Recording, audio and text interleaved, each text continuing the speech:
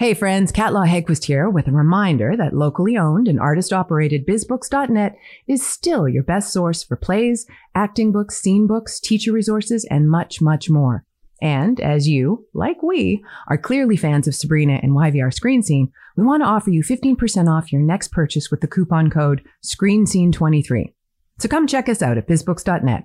Sign up for our newsletter and follow us on social to learn what's new. And if you're in the Vancouver area, watch out for one of our pop-up shops throughout the year to come say hello and shop in person. Remember, ScreenScene23 promo code is only available at bizbooks.net for a limited time. This episode was sponsored in part by listeners like you. Join our Patreon community and receive early access to episodes, bonus content, stickers, buttons, and more. Visit www.patreon.com/YVR Screen Scene Podcast.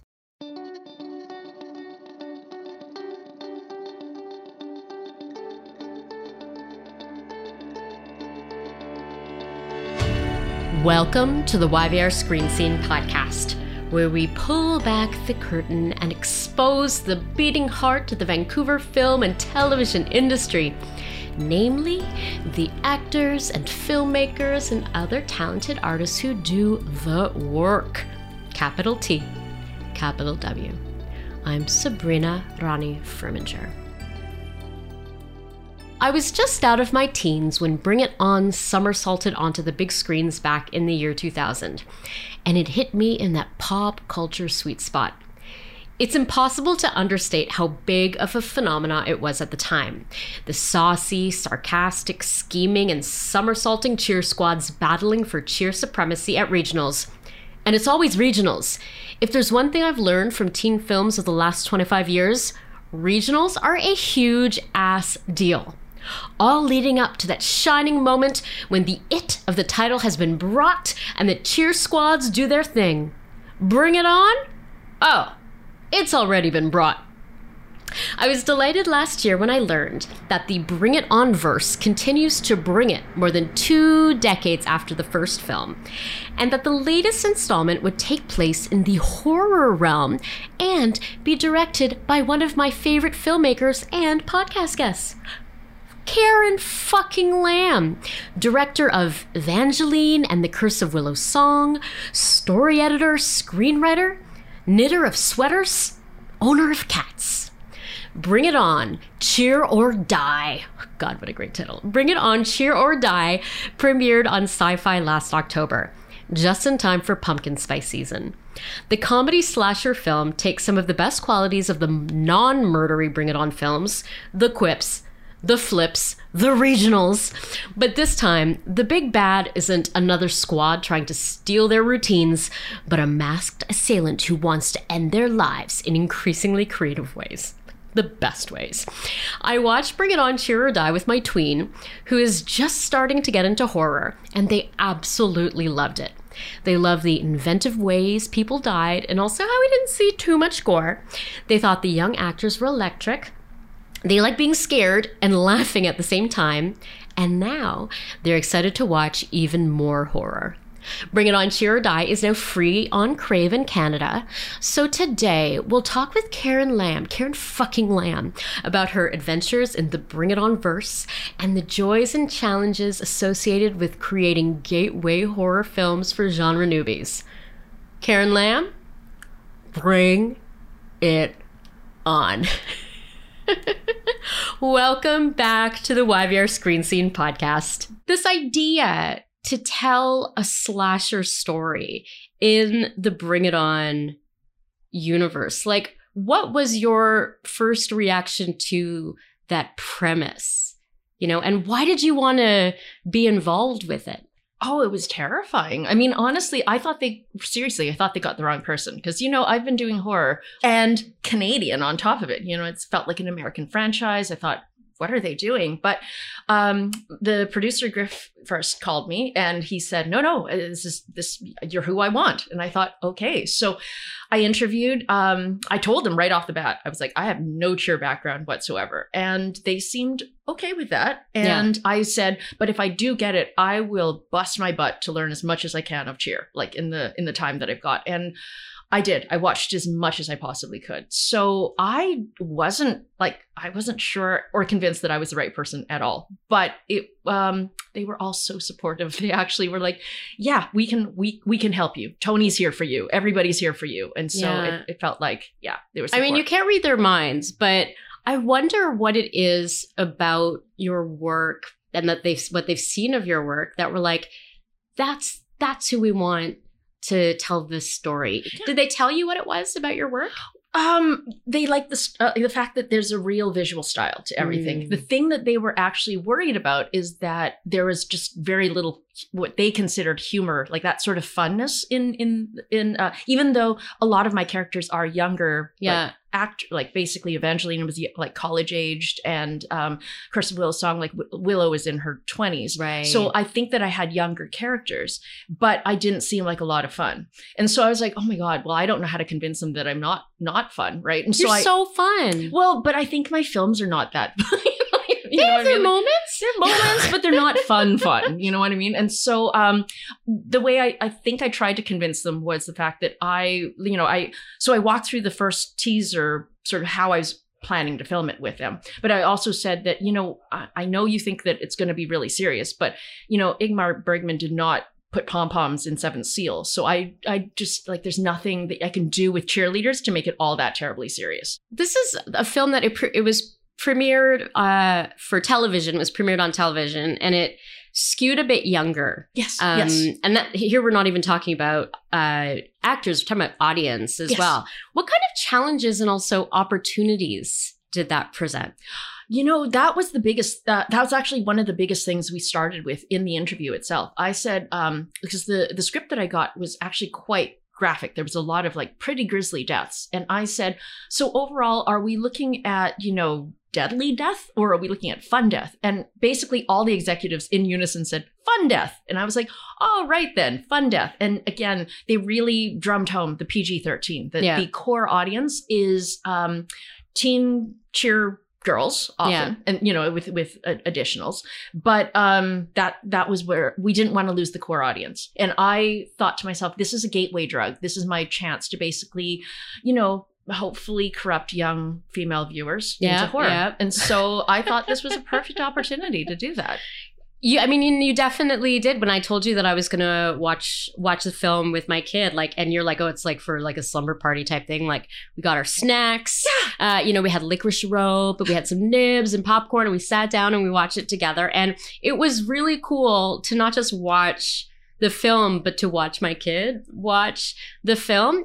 And I guess I haven't heard the term fun death before, but that's totally what it was, and that's definitely how they took it. That was important to me because I felt like, again, it's really easy, especially with cheerleaders, to put it into that sexy adult world of cheerleaders. You've got your size 0 blondes that are all taking slow showers and they're getting bludgeoned in their tiny little uniforms. And I feel like I've seen that movie so many times. And that was not the film I wanted, and it wasn't the film that the studio wanted either. Yeah. That was really important to them. That it was, I wanted to bring it into modern cheer. Yeah. And so when I started looking at a lot of the Netflix, and YouTube, just all the stuff that cheerleaders post of their own. It's a whole other world. Exactly. Right? I was looking at Pinterest. I was looking at all of the different, just even thinking of each of the positions, what does a bass do? What do flyers do? Knowing what your cheer squad looks and feels like. Yeah. You're really looking at a really diverse group of kids. So there's boys, which I didn't expect. There's boys, there's girls, there's LGBTQ, there's all different sizes. It's it's not size zeros. It was so when I talked to the studio, they weren't just interested in diversity of, culture, ethnic background, and, sexuality. They were also really interested in size diversity. So we wanted to make sure that it wasn't going to be we wanted to see kids of all different sizes and age, basically abilities and shapes, being able to do cheer, which is what cheer was really all about. Which is what it looks like in the real world. Did this film make you is Karen Lamb now a fan of cheer? You know what? I am. Yes, I would actually say that it completely changed how I looked at it. Heard it here first, folks. Sheer fan. I would say that I was not expecting it to be so athletic. And so the fact that it's not just, it's gymnastics, it's acrobatics, it's dance, it's all of the things. I thought it was pom-poms. Pom-poms are actually very secondary to cheer now. It's all about the stunts, right? The stunting is huge. And apparently they're the biggest risk of injury for young women in America is actually cheer. So that's where a lot of accidents happen, because you can, like, any little thing, like, you know, just think about it. You're getting thrown like 15 feet in the air. No, so we see it. We see it a few times in the film. Yeah. You headed back to the prairies to film Bring It On, Cheer or Die. I will never get sick of saying that title. I want to hear about your experience, but I want to break it into two parts. First, I want to talk about your experience filming on the prairies as a filmmaker. And then I want to hear about your experience taking Sophia and Mateo, your two cats, with you, whose journey I did follow on Insta. I saw them in their home away from home in the condo there, because I'm assuming that there were challenges associated with that. But first, had you filmed on the prairies before? No, I haven't. Like, again, I'm from, like, that was the weirdest thing too. That was one of the first things that came up in the interview with the studio. They were like, we're filming in Winnipeg. And they sort of, I guess when you're American, you don't necessarily know that, you know, everyone knows where you're filming. And I was like, yeah, well, I grew up 2 hours from Winnipeg. Yeah. So they were shocked already. And I remember there was a hilarious moment on because I think that for Winnipeg crews, they get a lot of LA directors, Toronto, Vancouver, you know, Montreal. It's weird for them to get one of their own. So I think that they're used to being treated almost like, you know, it's not that people treat them badly, but, you know, you're in the prairies. And so there's a certain level that, you know, I remember talking to one of my crew, and they said, oh, we're not allowed to talk to the P's and D's. And I was like, who are the P's and D's? I'd never heard that term. He goes, producers and directors. And I was like, but I'm talking to you now, right? And he seemed a little bit like off-put by the fact that I'm disappointed to hear that they've had that experience, especially because people are going to Winnipeg to film all sorts of stuff right now. It's a wonderful place to film. Oh, totally. And of course, you know, again, it felt like a homecoming. And I remember I was listening to people talking, you know, basically where I'd shown up. And for one, you know, I guess I was one of the first women in basically all of the franchises never had a female director, for one thing. And I think even Universal 1440, when I talked to them, I don't know that they had another female director in their 200 some films. So there was already that sort of slight, like a thing. So I remember overhearing, again, I think it was my line producer who was talking to another woman, and they're like, well, she's from Brandon. And I remember someone saying, no one comes from Brandon. And I remember piping up and saying, well, I come from Brandon. But I think they thought, like, you know, that's not where a director comes from, really. Yeah. And I thought that was really interesting to say, like, you know, between all of the changes that have happened, you know, above the line, it's like, just seeing, like, I even had some auditions with my cast, who I'm so happy to, like, they were amazing to work with. But one of my cast members said, I've never like auditioned for an Asian woman, you know, basically, like, and I just thought, well, that's really interesting. Like, she just was, how does it feel? Like, what does it feel like to be the first for so many of these people in the industry?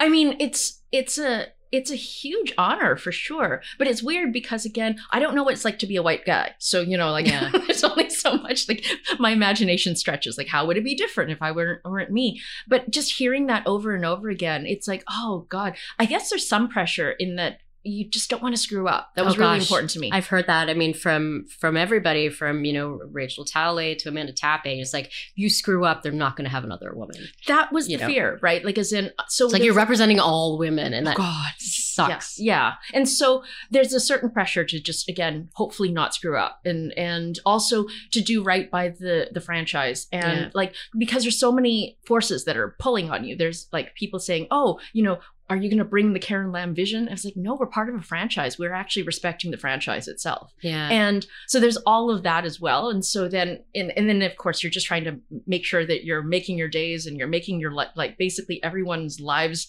better as compared to like, you know, you had some weird whim that's like, yeah, well, you know, that entire shot list that I had planned, screw that. We're just going to do this, you know, like just, yeah. Wow, so much pressure representing all women, you know, all Asian people, everybody from Brandon. Like, that's on you. Okay, I'm still going to put a pin in the cats for a second because we're talking about the experience of working.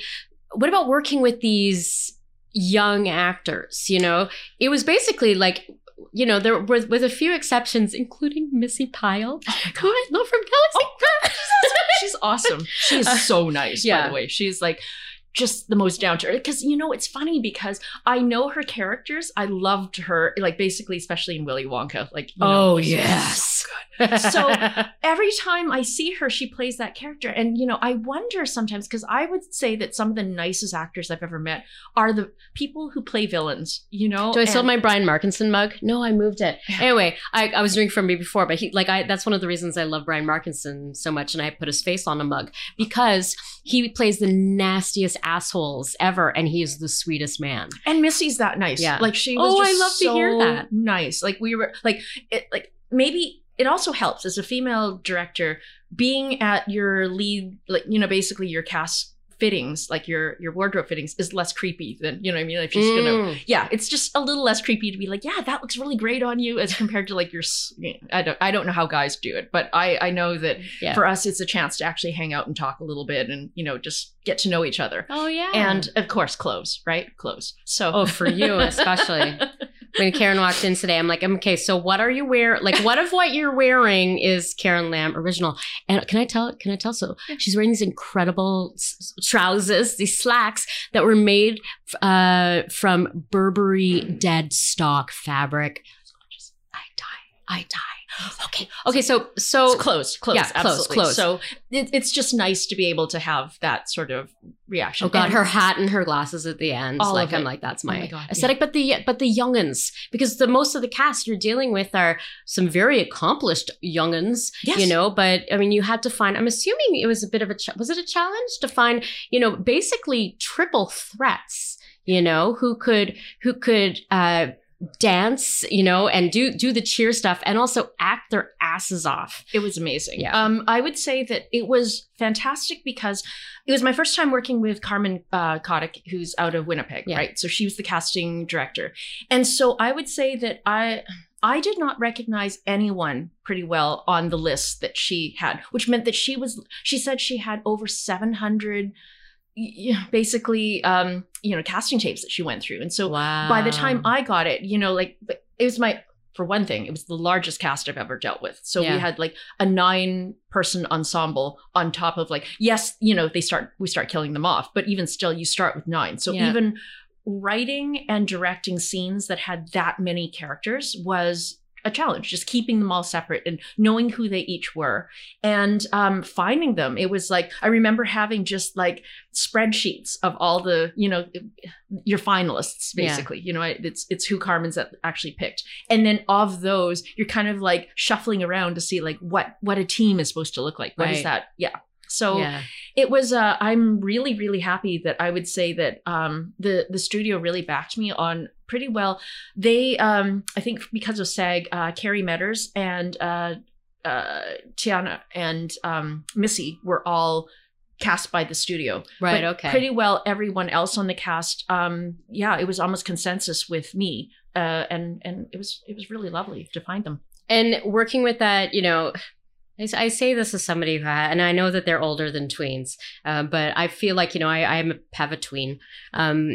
And I am just constantly astounded, you know, sometimes horrified, but other times just amazed and in awe of how these young people, these xennials, how they see the world, like how were they like, as far as, other generations of actors, that you've dealt with, how do they compare? What did you learn from them? How do they challenge you? Well, the most amazing thing was actually cheer camp, because I was there every afternoon, which apparently no other director showed up on cheer camp for other cheer, like Bring It On. I find that kind of interesting because I learned so much. But don't you need to plan out your shots and stuff too to know how to film? Like for me, it was. So I didn't know what other people were doing. Yeah. So I know for me, cheer camp was really important to be there. And part of it was actually not a chance to actually work with all of the cast. So it wasn't just my core 9. There was also the flashback cast as well, right? So there's that other storyline that's going on. I feel like I was kind of there because I watched right through to the end of the credits. So I saw, some of the behind the scenes from they brought us back, to these like dozens of people, doing these cheers in this, it looked like an airplane hangar, but it was actually a cheer school, right? Yes, it's Vision Cheer in Winnipeg. And they actually have a cheer camp. So that was amazing. But kids were coming in from across Canada to audition. Wow. So it was amazing. So I just remember driving up to the cheer auditions, and there was a lineup down the gravel road, like all the way around. I was like, oh my God, is this for us? And they were doing them in groups, and I was really lucky to be part of it. So to me, it wasn't just our cast, and it wasn't just, even the teaser cast that was there, but it was also all the cheer kids that actually came up. So I was learning a lot, and basically being there meant that I could spend time, between their practices, talking to them, and basically I was eavesdropping a lot and just basically answering questions, but also seeing how they interacted and actually going back and working on the script and adding things like, oh, that person does this really well, I can add this. And so you're shifting, as you could see, like little weird things like Sierra Holder, who plays Jackie, and Alton Wilmot, who plays Mateo, who I did not name, by the way. They in real life. Oh my God, I just saw that now. Wow. Sorry, you didn't name Mateo the sexy blonde Mateo. Yeah, I did not. But it turned out they were because one of Karen's cats is Mateo. I'm sorry. Exactly. Just to clarify. People are like, did you name that character after your cat? No, I did not. Mateo and Jackie were my favorites, by the way. That's awesome. They're in real life friends. So they went to university together, and I had no idea. They thought that I had cast them because I knew they were friends. Yeah. We had no idea. So it was like these weird, like just synchronicities that were there. And so, and I think that 3 of the actors, this was their first film, or like, I think it's definitely Alton's first film. I think Madison, who plays Sydney, that was her first film. She was from Winnipeg. Wow. And so it was really nice to, and Rudy, who plays Silent Stu, basically he's a cheerleader. He's a real cheerleader. Like he's our true ringer. And I actually taught him to knit. So I was really happy with that too. So, little things, man. Wow. I mean, you just throw that bomb in there right at the end.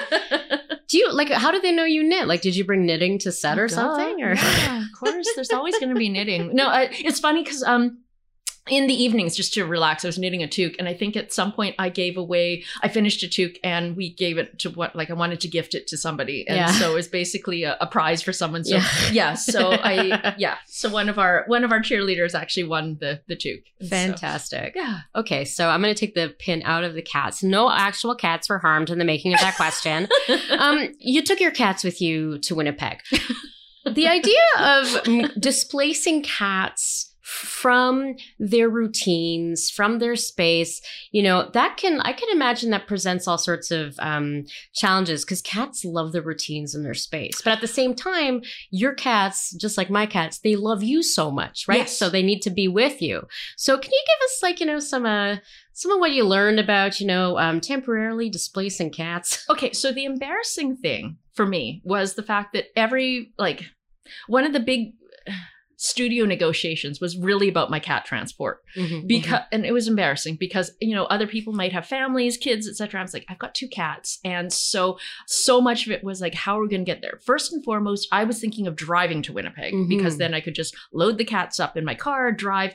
But there was like insurance issues, and the studio was like, you are not driving to Winnipeg with your cats, and because bless them, the directors fly business class, which meant that I'm only allowed one cat per person unless I put them in the hold underneath. No, and you that's don't hard know to my do. cats, and that is not going to happen. And it was also, we were in a heat wave. I was not putting my cats under in the carrier thing in a heat wave. So we're already like, again, blisteringly, I think it was 30 some degrees. And I was like, okay, that can't happen. So it meant that I had to book for a friend to come and be basically a cat handler for the other cat that I could sit together with in business class. So we were sitting in so on each way I had a friend going with me to basically be a cat handler. And I was really thoroughly embarrassed about the whole thing. But I am so happy that you did that so that you could come and tell that story on this podcast. Oh my God. How did the cats take to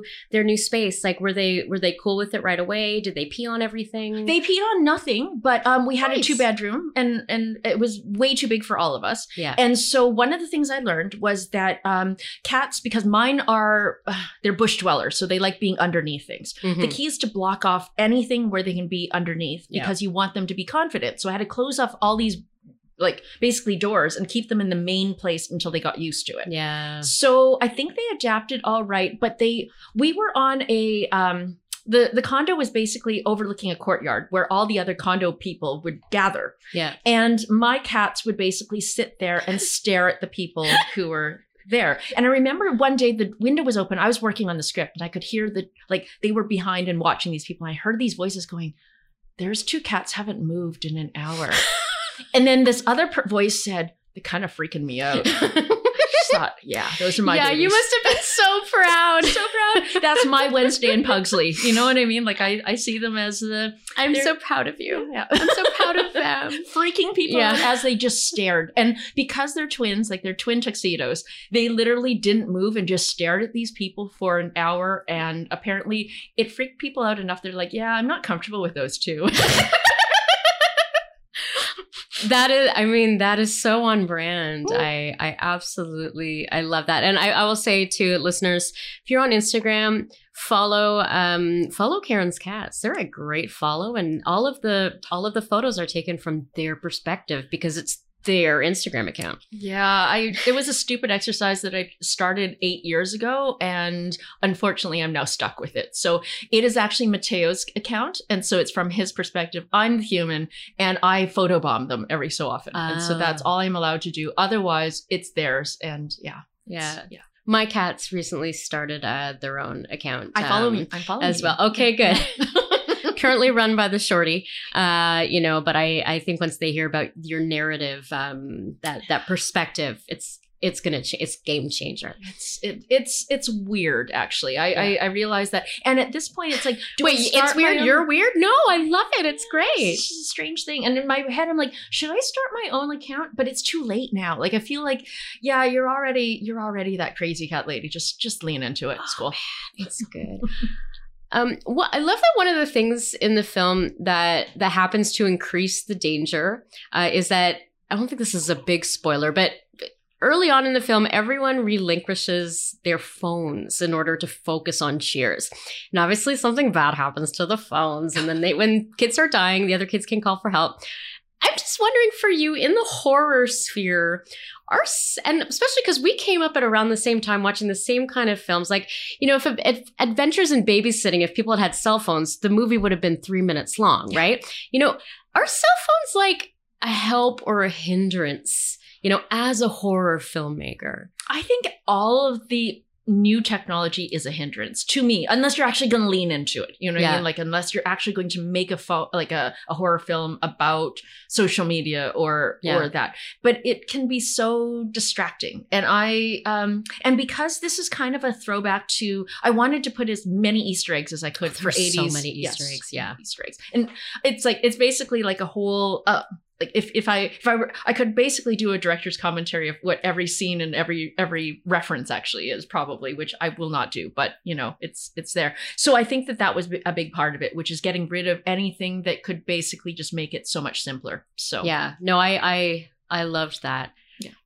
Now this is a pure speculation type question, but if you could tell a horror story in another non-horror franchise, where would you tell it? Oh, you know what? I would love to do the horror Footloose, but that's me. The horror Footloose. I would love So that. it'd be telling that story about so for the youngins there, if you haven't seen the film, although my kid is all up on all the 80s films. They 'cause have we're the trying- new Footloose, but Yeah. I want the old original Kevin Yeah, Bacon. where they're like, Footloose. no one can dance, like they outlaw dancing in the town, and then he brings the dancing back. Yeah. Yeah. But maybe the dancing actually brings in demons, you know? Like, I just thought it could, you know, it's a thing. To bring in the demons. Wow. I love how your brain works. This kind of goes in nicely to, because I mentioned my kid. This is another question about my kid. And honestly, I wish I had my kid here to talk with you today. But even if they had been here, they hate being in the same room as that Ghost Wars prop.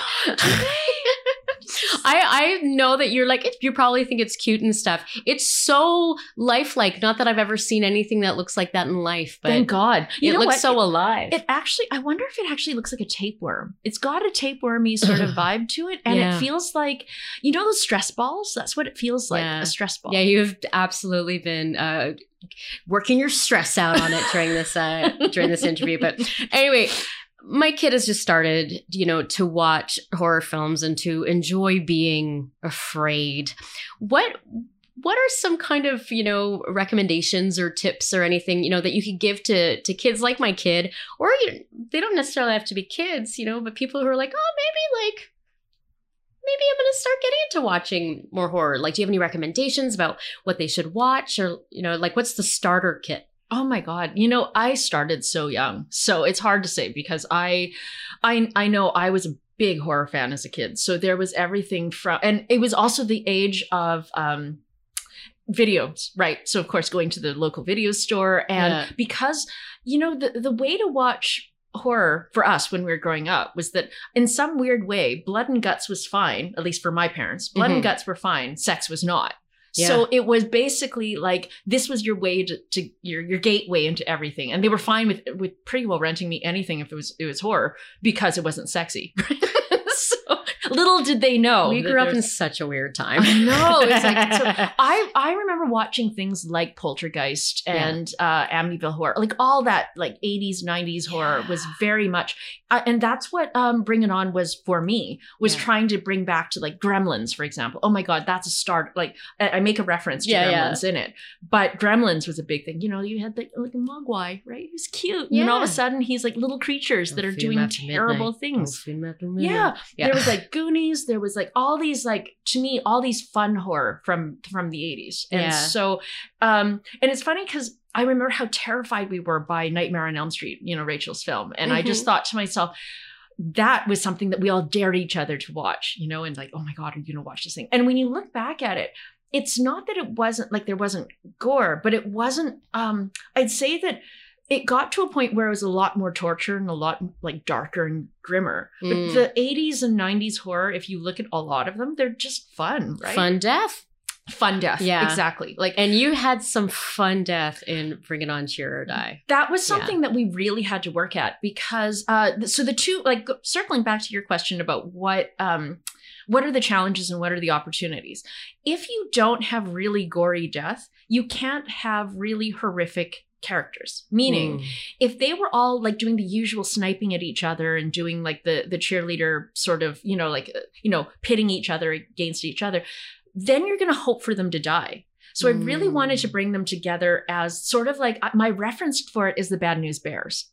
So I really, really wanted to bring it together as a team. Like the Diablos as a team are not, it's not that they're not talented. They're very underfunded. They're under-respected. There's a lot of things about them that are, they were kind of underdogs. So I wanted to make sure that they still felt like a cheer team. When I was watching Netflix Cheer and when I was looking at a lot of the cheer stuff, when you think of cheerleading, it is not a showboating sort of thing, although it is.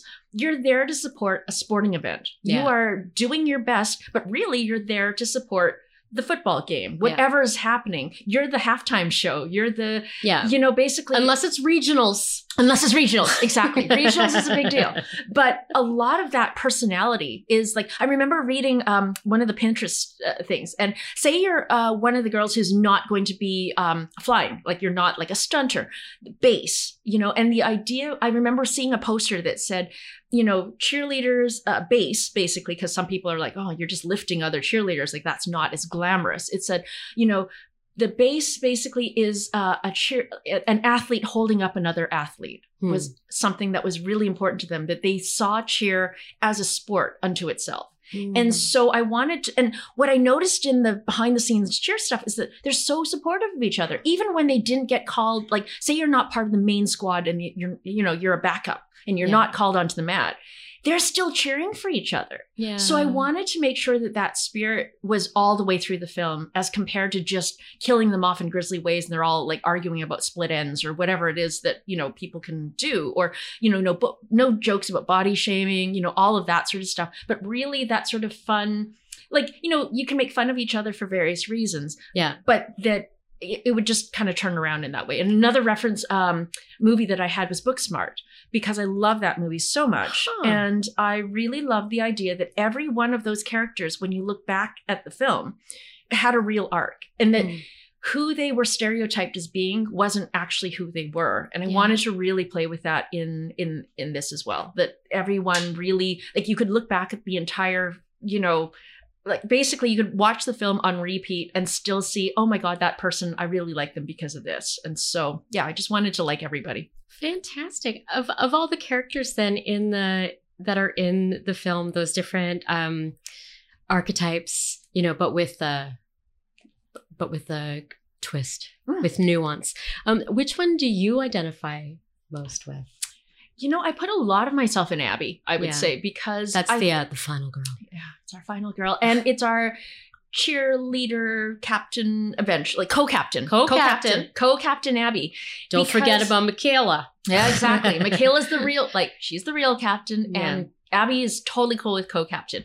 And I think that was my career for a long time too. As a producer, I started off as a producer, and I truly always felt like I'm really here to support the film. I'm here to support the project. I'm here to support the series, whatever it is. I never wanted to necessarily be the person making the decisions. And so it felt like I was trying to recapture my own journey as to what does it feel to actually lead someone. And so and it was funny because, you know, just the awkwardness, I still feel awkward, you know, like on set, it's like, oh God, I have to make a speech. Hopefully not. You know, it's like, yeah, if I can. No, you have to. You got to represent Brandon, okay? Brandon, but, you know, just quietly. I'm just going to, I'll be at the craft service table. Just come see me. You know, like yeah, I've just never been really comfortable with the bullhorn and being up front in that sort of way. Like, again, I like helping to make the decisions. I'm here to support. Again, I'm still in that, here to support the team, not here to be basically like, my vision is, it always felt a little gross in that way. But you like gross. I like gross, but not gross and gross, you know? Yeah. Oh, no, not gross. Yeah. Like, here's my ego and here's my moment. Like that feels a little, that's gross in a different way. Yeah. That's the kind of gross that we don't want to see. Although you want to see it in a show like Succession, you just don't want to, you know. I don't want to live it. You don't want to live it. I hear it. I hear it. And so Abby was basically my journey toward basically being a director. And so it was funny because I would talk to Carrie in between. She's like, yeah, I'm just studying you. And I was like, great. All the awkward that you're pulling is me. Oh, fantastic. Karen Lamb, thank you for being here today. Where can people find you and follow you and your cats on social media? Okay, so the embarrassing thing is that if you're into textiles and cats, I am at Mateo_Sophia_ on Instagram. I am trying to decommission my Twitter for various reasons, so I'm Opiate Pics there. And so basically, and you can I need to update my website. It's KarenLambFilms.com, but that's where you can usually get a hold of me as well. So okay, and Bring It On, Cheer or Die is now available on all streaming platforms, including in Canada on Crave. That covers it, right? Yeah. Did I brought it? You brought it. Yeah. It's already been brought. Or in the parody, it was like, It's already been rotten. You need to do spirit fingers. Spirit fingers. All right, listeners, thank you so much for spending this time with us today. You can find us at www.yvrscreenscene.com. Follow us on Twitter and Facebook and Instagram at YVRScreenScene, and on Twitter and Mastodon, because that's where all the cool kids are heading, at SabrinaRmph. I don't know if they're heading there, but, you know, I'm assuming that Twitter is kind of going down in flames. So we have a lot of options. If people want to stay up to date on what's going on here, you know, got to find ways of reaching out. I think so. What's the phrase that we're supposed to use? The unscheduled, what do they call it? Disassembly today? That SpaceX blew up, right? I saw that. Yeah, and the phrase that they used was unscheduled, spontaneous, like, disassembly or something. Disassembly. Yeah. That's what I'm going to say for explosion next time. Amazing. Well, we've been watching Musk kind of do a slow motion disassembly of many things in real time. And, you know, and anyway, I will post about all of that on the Mastodon at SabrinaRmph. The YVR Screen Scene podcast is hosted and executive produced by me, Sabrina Ronnie Mara Furminger, and it's edited by Simon Furminger. Special thanks to Mariana Furminger for recording our Patreon ad, to Paul Furminger for technical support, and to Dane, not Furminger Devilay, for the original music. But you know what, Dane? You're a Furminger to me. YVR Screen Scene is a division of Fishlight Entertainment. Join us next time for another deep dive into Vancouver's dynamic film and television scene. And cut! Yeah, it's already been brought. Hi friends, Kat Law Hegquist here, and I'm excited to introduce you to thedramaclass.com. Thedramaclass.com provides online workshops and classes designed to provide inspiration and instruction in the sometimes overlooked areas you need to be successful in your acting career. Things that they don't often cover in studio classes. Things like tax prep for actors, the power of costume in getting a job, what to do if you primarily work on camera and find yourself with a voiceover audition, what you can do to adjust your performance to the camera lenses being used, and so much more. Maximize your opportunities by filling in the gaps that will make your craft your career. Visit us at thedramaclass.com, sign up for our newsletter, follow us on social, and explore what will take you to the next level.